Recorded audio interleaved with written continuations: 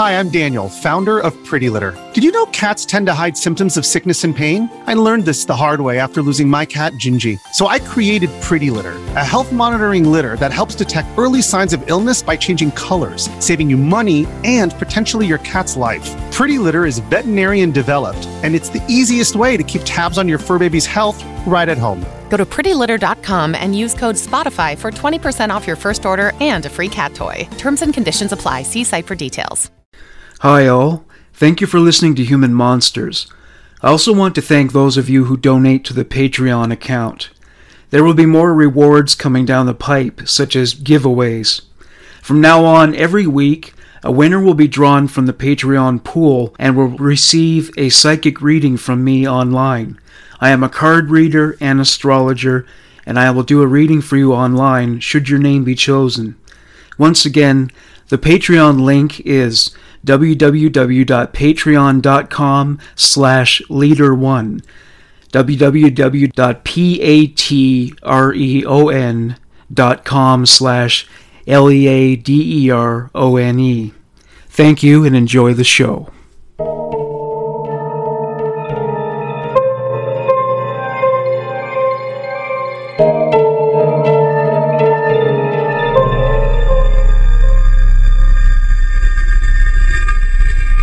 Why do you seem so scared?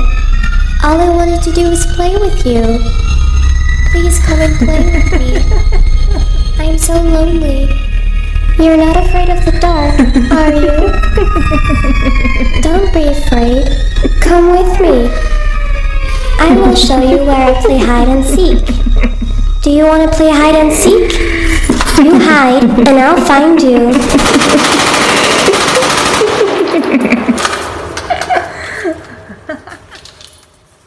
Patrick Kearney was born on September 24th, 1939, in East Los Angeles, California.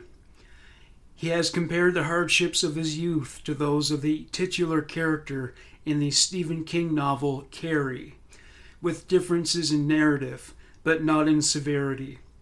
Kearney was the firstborn of 3 sons, but he did not enjoy any kind of genetic advantages over his brothers. He was slight of build, effete, and cowardly. It didn't help that he wore glasses with Coke bottle lenses.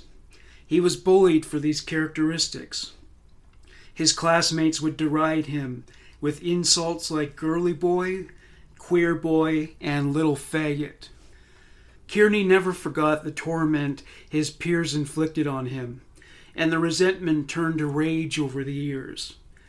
Indeed, he began to construct narratives of homicide in his imagination, and they expanded in intricacy and brutality throughout the years. His appetite for flesh and blood gnawed away at an empty stomach populated only with a tapeworm who was eager to devour every morsel to ensure Kearney would never achieve satiation. Torture and murder would endow him with the power that had been denied him by his tormentors for so long. With the advent of his sexual awakening, coital fantasies became intertwined with homicidal ideation in his imagination. Powered by self-loathing, he would find substitutes for his peers among the men he targeted for violence. He had scores to settle, and the world would pay, one victim at a time. He couldn't go back in time and punish his old high school peers, so he would choose vulnerable young gay men. First, he would need the tool to do the job right.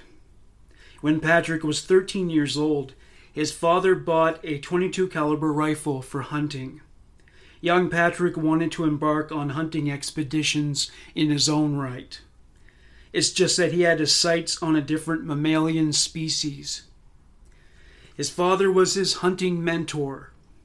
He would give him tips, such as shooting a pig above and behind the left ear. He informed him that wounding the animal in this spot would result in the least amount of blood being spilled. The bullet was also more likely to enter the brain from that angle. Patrick hunted animals using his father's advice. With every shot, he envisioned himself killing a human. This may have activated his sexual drive, for he said it happened around the time he started killing animals. He had sex for the first time during this period, though it was with his dog. He was paranoid that the students at his new school, where he was attending junior high, would somehow intuit that he had sex with his dog. He was relieved when his father resigned from his position with the Los Angeles Police Department and became employed as a salesman with a travel agency, which necessitated a move to Arizona. Patrick encountered bullying at his new school, but he got better at tuning out the condemnation he received from his peers. He applied himself to his studies with more dedication. He became passionate about languages and learned to speak Spanish, Japanese, and Chinese with relative fluency. After graduating, he studied engineering at El Camino Community College in Torrance, California. He joined the Air Force in 1958 after graduating. He hoped to travel over the world using his proficiency in linguistics and other skills he acquired through his education to good use.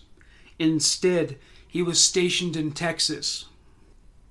1960. Some good luck graced Patrick's life after being honorably discharged from the Air Force. He met a man named David Hill, who was a high school dropout from Lubbock, Texas. He was discharged from the Army for a personality disorder of classified nomenclature. It was presumed to be homosexuality, which the Army considered to be a mental illness at the time, and it rendered a recruit inadmissible for employment in the armed forces. Patrick and David were strongly attracted to each other. They pursued an on-again, off-again affair that lasted for 15 years. Hill was also married to a woman for a period during those years. 1961. Kearney did not like Texas, with the sweltering heat being one of his primary complaints. Hill decided to choose Kearney over his wife, and he followed when Patrick moved back to California. Patrick Kearney was looking forward to the future. After a year of being settled in California, Hill became restless. He broke up with Kearney and hitchhiked around the United States, eventually returning to his wife in Lubbock. Patrick Kearney was devastated by the loss of David Hill. He tried distracting himself with the history classes he took at California State University at Long Beach. This wasn't effective in its intended purpose. The rejection drove Kearney to distraction, and rage began to boil within him. The way he saw it, an injustice was done to him, and he alone was the one contending with the consequences. He was a powerless victim again, and he hated being in that position. He was sick of suffering the repercussions. His soul was crying out for retribution, and the cacophony would reverberate beyond the realm of his solipsistic prison, where he was the only inmate serving a sentence for an offense, despite his innocence. He would find a way out, and the streets were not nearly as safe with him lurking. First murder. One day Patrick Kearney offered a ride on his motorcycle to a 19-year-old man. After arriving at a secluded area, Patrick shot the man in the back of his head behind his left ear, exactly as his father taught him. He wasn't quite done with the man's body yet. First, he made sure to sodomize and mutilate the corpse. Satisfied, he dumped it close to California State Route 86. Second murder. The first victim's 16-year-old cousin caught sight of Patrick Kearney before they drove off together. With this boy as possible witness, Kearney rode back to the spot where he picked up the 19-year-old. He persuaded the boy to go for a ride. That is the last time the younger boy was seen alive. Third murder. Kearney killed a young man named Mike. Soon after, David Hill returned to Patrick, and it brought Kearney's first killing spree to an end. 1963. Patrick Kearney was in better spirits. Not only had David returned to his life, but he was hired by Hughes Aircraft, a prestigious position with a hefty paycheck. In celebration of Kearney's improved prospects, he and David moved to Culver City. 1966. David Hill and his wife Linda got a divorce. Patrick and David enjoyed domestic harmony for almost 2 years. 1967. Patrick and David went on vacation to Tijuana, Mexico. During their stay, they ran into one of David's old friends, a man named George. He invited them to stay at his home for the rest of their trip. George came to regret this decision, as Patrick did not make for pleasant company. In fact, Patrick shot George in his sleep. Assured that George was dead, Kearney dragged his body into the bathroom. He put his corpse into the tub. He had sex with the corpse. Having climaxed, he dismembered it. He removed the skin from George's body with an X-Acto knife. He removed the bullet from the head to further decrease the chances of being charged. He buried what was left of George's body in the backyard. George's remains would not be found for a decade. When Patrick and David returned to California, Patrick was paranoid and stressed in the aftermath of what he did to George in Mexico. He decided to keep a low profile. He bought a house in Redondo Beach. The couple were not as happy together this time around. They were constantly fighting. Every time they had a row, Patrick would drive back to Tijuana. Speculation has it that Kearney blew off steam by killing men in Mexico, but that has not been proven. Patrick was compelled to go on yet another kill-crazy rampage when David left him in the middle of the night one day, a note as the only trace of him left in the house. His crimes would go undetected for another 10 years, due to the fact that they were camouflaged by a bloodbath to which multiple serial killers were contributing. It was blotting the Sunshine State in patches of crimson red. The police were overwhelmed. 1974. Murder had become Patrick Kearney's addiction. He was a junkie for blood. If he didn't kill at least one man a month, some sort of withdrawal kicked in, most likely unresolved rage. The paradigm. Kearney picked up hitchhikers and gay men he picked up in bars and bathhouses. He preferred men who were larger in size than he was. He was thrilled by the control he had over these men, the kind of control their archetype in his high school denied him for so many years. Kearney's car was a trap, and he didn't waste time once his victim was ensnared. He shot them while they were sleeping or distracted. He shot them with his Derringer .22 pistol. Typical of his method of execution, he shot them behind the ear.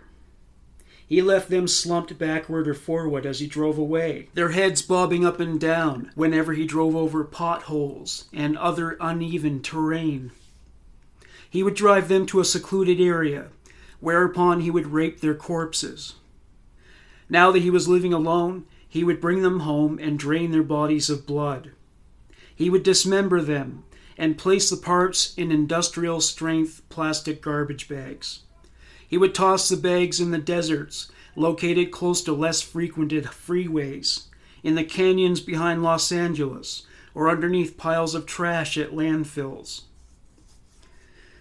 August 24th, 1974. Ronald Dean Smith, 5 years old, was late for the evening meal at home. He was playing in a park with a friend. The friend made it home for dinner. Ronnie was expected at his grandmother's house, where he was staying while his mother was away. Hours later, Ronnie's grandmother, Shirley O'Connor, grew agitated. She called the Los Angeles County Sheriff's Lenox substation and reported him missing. What police found out was that while the two boys were playing in the sandbox, a dispute arose and they engaged in what the other boy described as a sand fight. He went home to clean up, while Ronnie remained back at the sandbox, crying. Police searched the park. They spoke to neighbors. No clues. Ronnie had vanished without a trace. A week after Ronnie disappeared, his mother, Joanne O'Connor, made an emotional plea at a press conference that was facilitated by the police. An excerpt from her statement. The reason we wanted you all to come here is to tell whoever had Ronnie how much we want him back. We definitely do feel in our hearts that he's alive and okay, and that he's safe. I just want to tell whoever he's with now that he's very important to me, that he's all I've got, and that I love him so very much. I know that whoever took Ronnie took him because they wanted a little boy to love. And I know you took him because he's so beautiful and that you won't hurt him. October 13th, 1974. It was almost 2 months after Ronnie disappeared. A coterie of children was collecting cans by the shoulder of Riverside County's Ortega Highway. At one point, they got more than they bargained for. They found the body of a small boy. It was at an advanced stage of decomposition. After police examined the cadaver, they confirmed that it was the body of Ronnie Smith. Ronnie was raped and tortured for 2 straight days before he was dispatched to the grave. June 26, 1975. 13-year-old John Demchick disappeared after running off to San Francisco. When Kearney found him, he was standing on a corner. He offered to give him a ride home. Patrick Kearney had other plans. As soon as John got into his truck, he shot him in the head. The next step was to drive 15 miles southeast of Calexico, passing along the California-Mexico border. Having found a spot that was sufficiently secluded, he brought John's body out of the truck, undressed him, raped him, and left him for dead in the dirt, bloody, naked, and smarting from the pain. John's father, Stephen, told his remaining family that he took a job in San Francisco and had decided to move there for a while. The truth was, he went there to search for his son. To quote Stephen, I used to spend my weekends just driving around the city and on the highways, just to see if I could spot him. I dreamed of him up there. The last dream I had, he was in a dungeon. He was calling me, "Come and get me." I asked him, "Where are you?" He never answered me. I went through a lot of hell. John's body remained undiscovered for another 6 years. His remains were identified by his mother, who recognized a scrap from the clothing he wore at the time. As his sister noted, his mother, Norma, was devastated. To quote his sister, I think she just didn't want to go on. Indeed, Norma passed away a short time after identifying John's remains. A few decades after the loss of his wife and son, Stephen Demchick lived alone, his other kids now adults. He commented on the situation. He's not coming back. There's nothing that can bring him back. I knew that after the police called and his mother identified his clothes. I said, that's him. There's no use grieving over it anymore. The pain still recurs from time to time, as he pointed out. There are times when I remember him on his birthday or at Christmas. That's hard. But I have to reach back and say, he's not coming back. Another parent who lost her child to Patrick Kearney's killing spree was Elizabeth McGee. He murdered her son, Michael. Michael was the type of youth that one could reasonably dub at risk. He dropped out of school at age 12. He became a career criminal with offenses that included burglary and auto theft. He was also fond of hitchhiking. He couldn't have possibly been more vulnerable. And when he got picked up by Patrick Kearney in June 1976, He wasn't long for this earth. Kearney invited him on a camping trip. Michael told him he was unavailable, but that he would consider it if asked another time. A week later, Kearney paid a visit to Michael's family's home. His sister told Kearney that Michael was grounded and therefore disallowed to go camping with Patrick. Meanwhile, Michael snuck out the back door. While Patrick walked back to the car, Michael caught up with him. Michael's brother Robert tried to prevent Michael from going with Kearney, but Michael was headstrong, and so off he went with Patrick. That was the last time his family saw him. April 6th, 1977. A boy named Hondo disappeared while he rode his bicycle in Patrick Kearney's neighborhood. Kearney took him to his house. He smothered him until Hondo asphyxiated and died. Kearney sodomized Hondo's corpse. Once he was done with him, he dumped his remains in Angeles National Forest. Patrick Kearney found some new spots for hunting young gay men. Selma Avenue in Hollywood and MacArthur Park in Los Angeles were rife with those individuals he considered to have victim potential. Law enforcement realized there was likely a serial killer at work on April 13th, 1975. The mutilated corpse of 21-year-old Albert Rivera was found near San Juan Capistrano. There was something about the way the body parts were bagged. It was very neatly sealed. Whoever killed this man took great care with packaging these remains, as if they were prepared for market. To quote Detective Al Sett from the report he submitted to a district attorney, the body was wrapped in a fetal position, using heavy-duty nylon fiber tape. The body was then placed in 2 heavy-duty commercial plastic trash can liners. He was then placed in a common household green plastic trash bag, which was also wrapped with tape. Sett compared notes with Orange County and other neighboring police agencies. A corpse in a garbage bag was found in Orange County as well as in Riverside. By the time summer rolled around, 8 more cadavers were found wrapped in trash bags in Los Angeles, Imperial, Riverside, San Diego, and Orange County. The paradigm gave investigators a leg up, now that they were able to construct at least a segment of a modus operandi. What they knew so far: all the victims were gay. They were all naked. They were all shot in the head with a gun. The gun and ammunition were a similar make and model. Many of the victims were mutilated and dismembered and stuffed into plastic garbage bags of identical brand and color. Homophobia cast a shadow over their efforts to find the killer. Publicly, they referred to the murderer as the trash bag killer. Behind closed doors, they dubbed the case, informally, Fags in Bags. They weren't exactly moving heaven and earth to find the perpetrator. For 2 years, the trash bag killer was inactive, or at least that appeared to be the case. January 24th, 1977. A state employee working under the San Diego Freeway's Lenox Tunnel tripped over a tightly sheathed trash bag. Something exceedingly heavy was inside. Typical refuse doesn't normally weigh that much.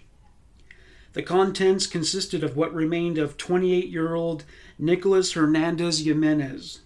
He was a hustler from Los Angeles.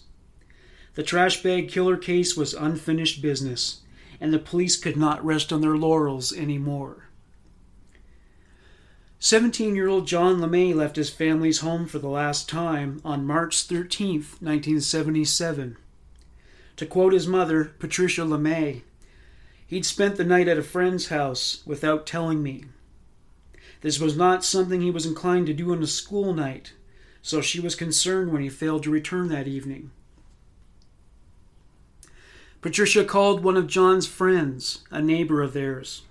He told her the last time he saw John was around 5:30 p.m.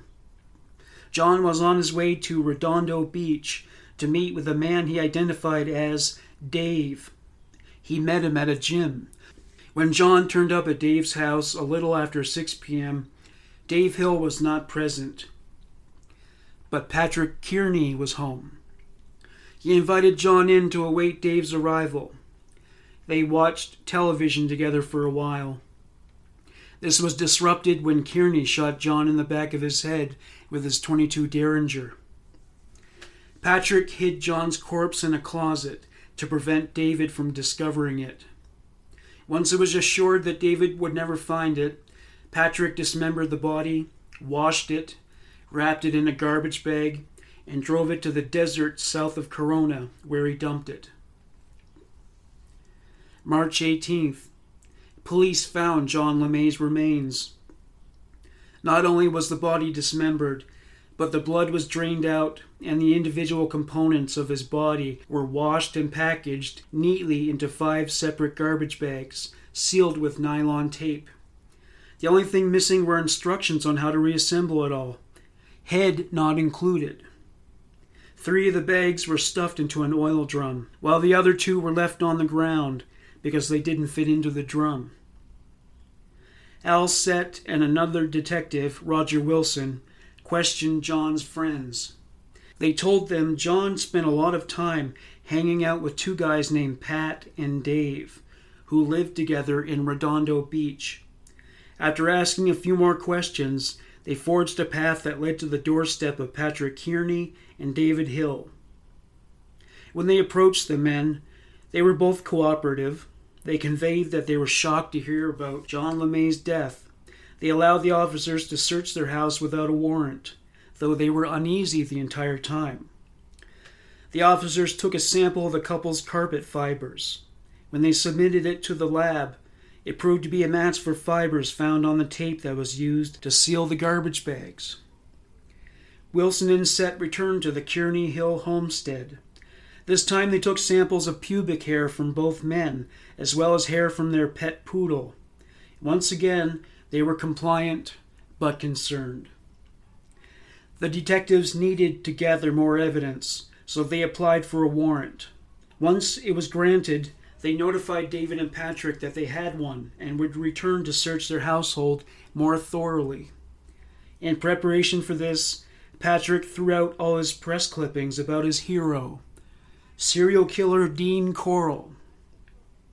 Kearney resigned from his position at Hughes Aircraft, and they escaped to David's family's home in El Paso, Texas.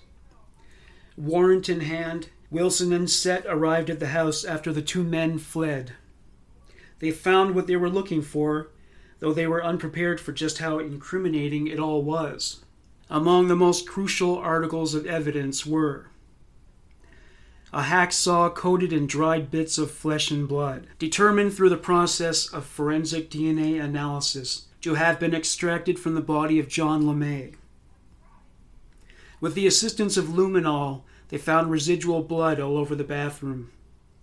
A roll of nylon filament tape, like the kind used to wrap up the remains of John LeMay. They also searched Kearney's office at Hughes Aircraft. There they found his cache of industrial garbage bags. David Hill's family pressured the men to turn themselves in.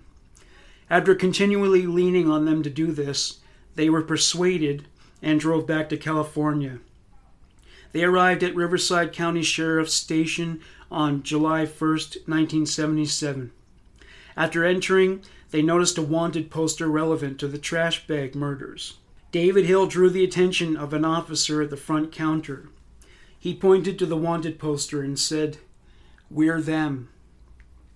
To quote Riverside County Sheriff Ben Clark, "These were not 2 individuals who wanted to remain on the run." Having been placed in custody, Kearney decided to make a full confession. According to Sett, the interrogators did not need to prod him to do it. He wanted to talk. For some reason or another, he wanted to talk. I was known as a pretty good interrogator, but Kearney really wanted to talk. He wanted to get this stuff off his chest. Kearney made a point of noting that David was not aware of the murders and therefore not an accomplice. He planned to plead guilty.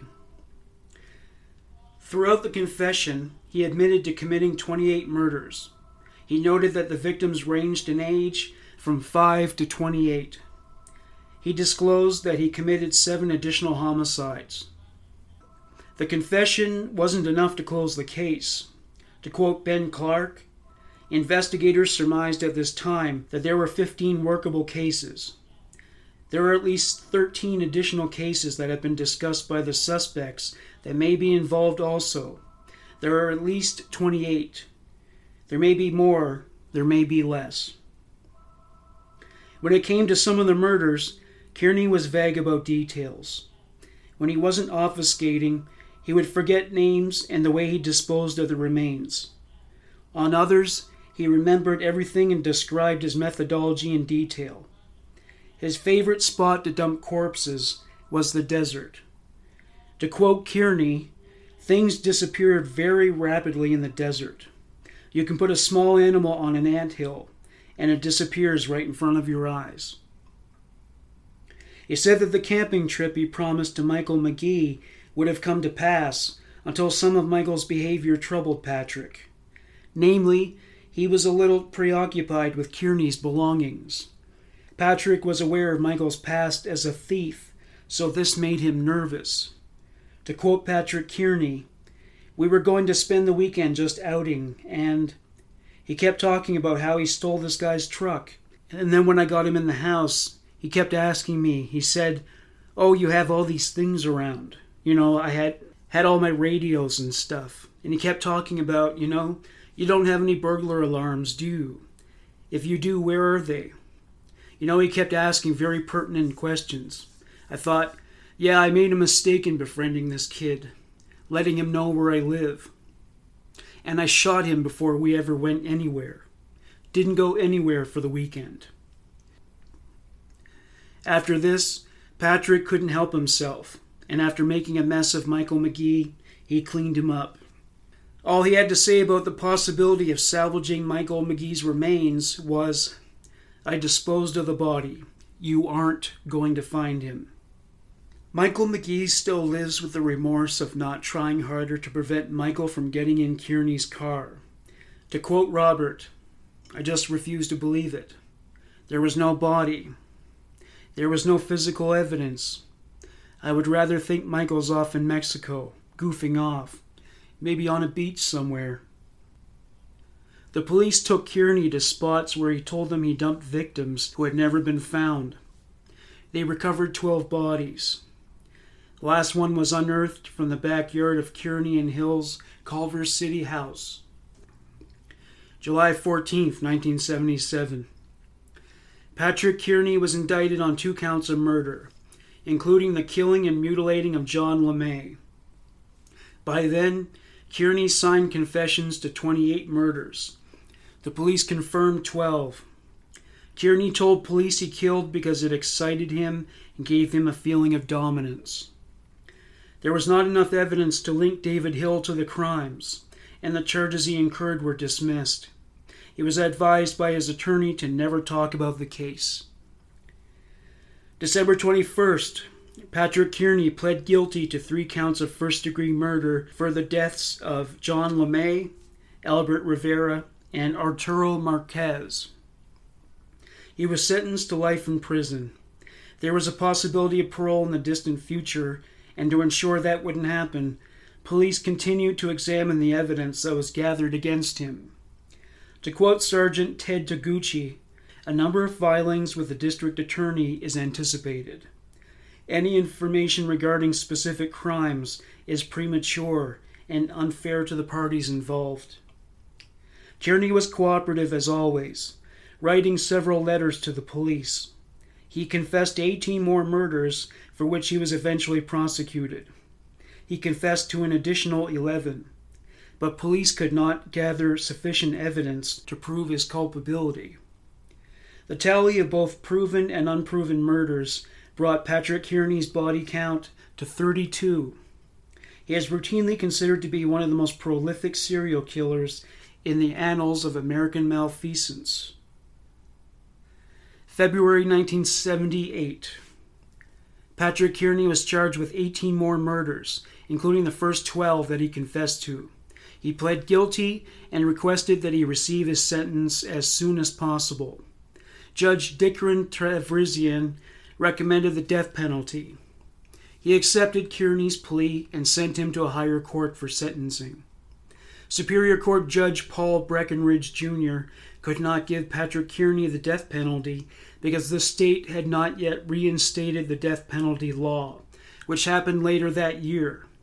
Instead, Kearney was given concurrent life sentences for the 21 murders. Patrick Kearney's attorney, Jay Grossman, attempted to dissuade Kearney from pleading guilty in hopes that they could successfully submit an insanity plea after psychiatric testing. Kearney was adamant that he stay his course. To quote Grossman, "I believe he has certain psychiatric defenses, which he was refusing to let me raise. He didn't want to bring out certain facts in a jury trial. He was ashamed, I guess." Kearney wanted to get it all over with. Judge Breckinridge noted, "He wanted to be done quickly.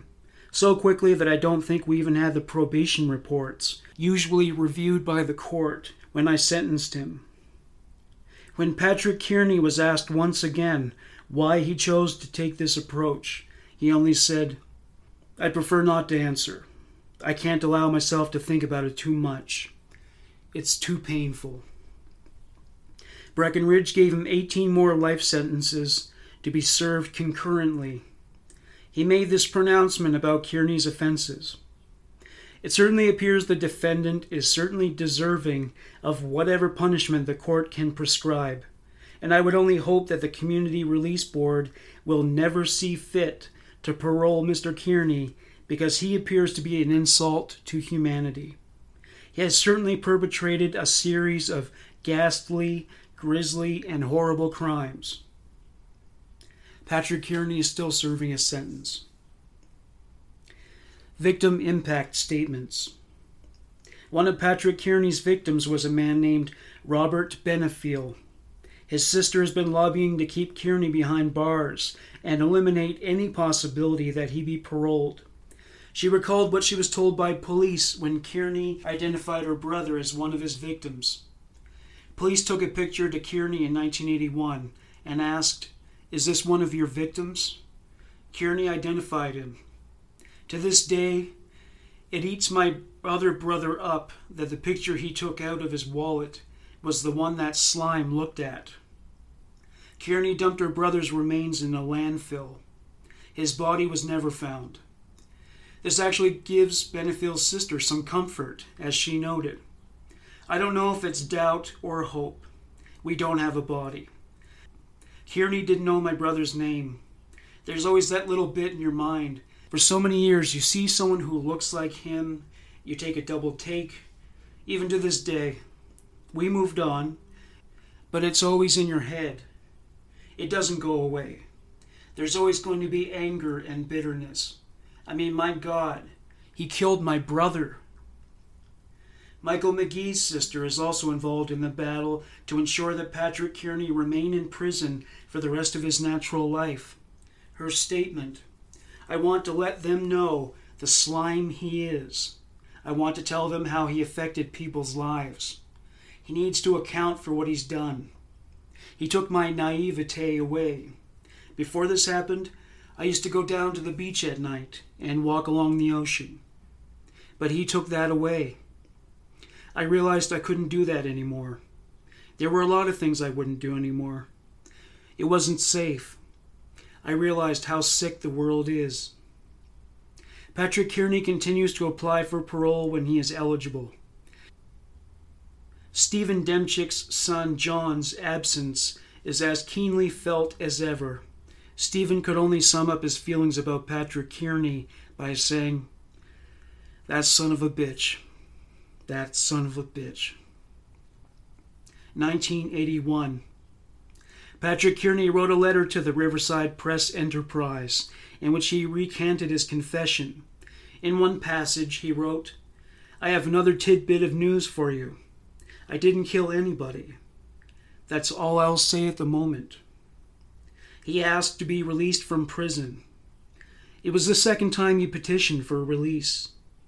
the first time he petitioned to the Riverside Superior Court. It said that not only did he not commit the murders, but he was unfairly advised by his attorney. To quote Kearney, "The person in custody pleaded guilty to felonies which he did not commit. The pleas were given due to threats and other forms of duress. It is highly unlikely that he will ever be released."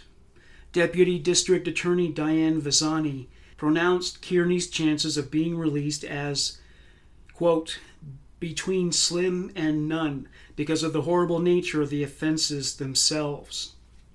She was especially incensed that he didn't attend the parole hearings so that he could face the families of the victims. To quote Visani, "I'd like to tell him, 'Big man, what a big man you are. Had to use a gun to have your way with little boys. What a big, brave man.'" Thank you for listening to Human Monsters. Bye for now.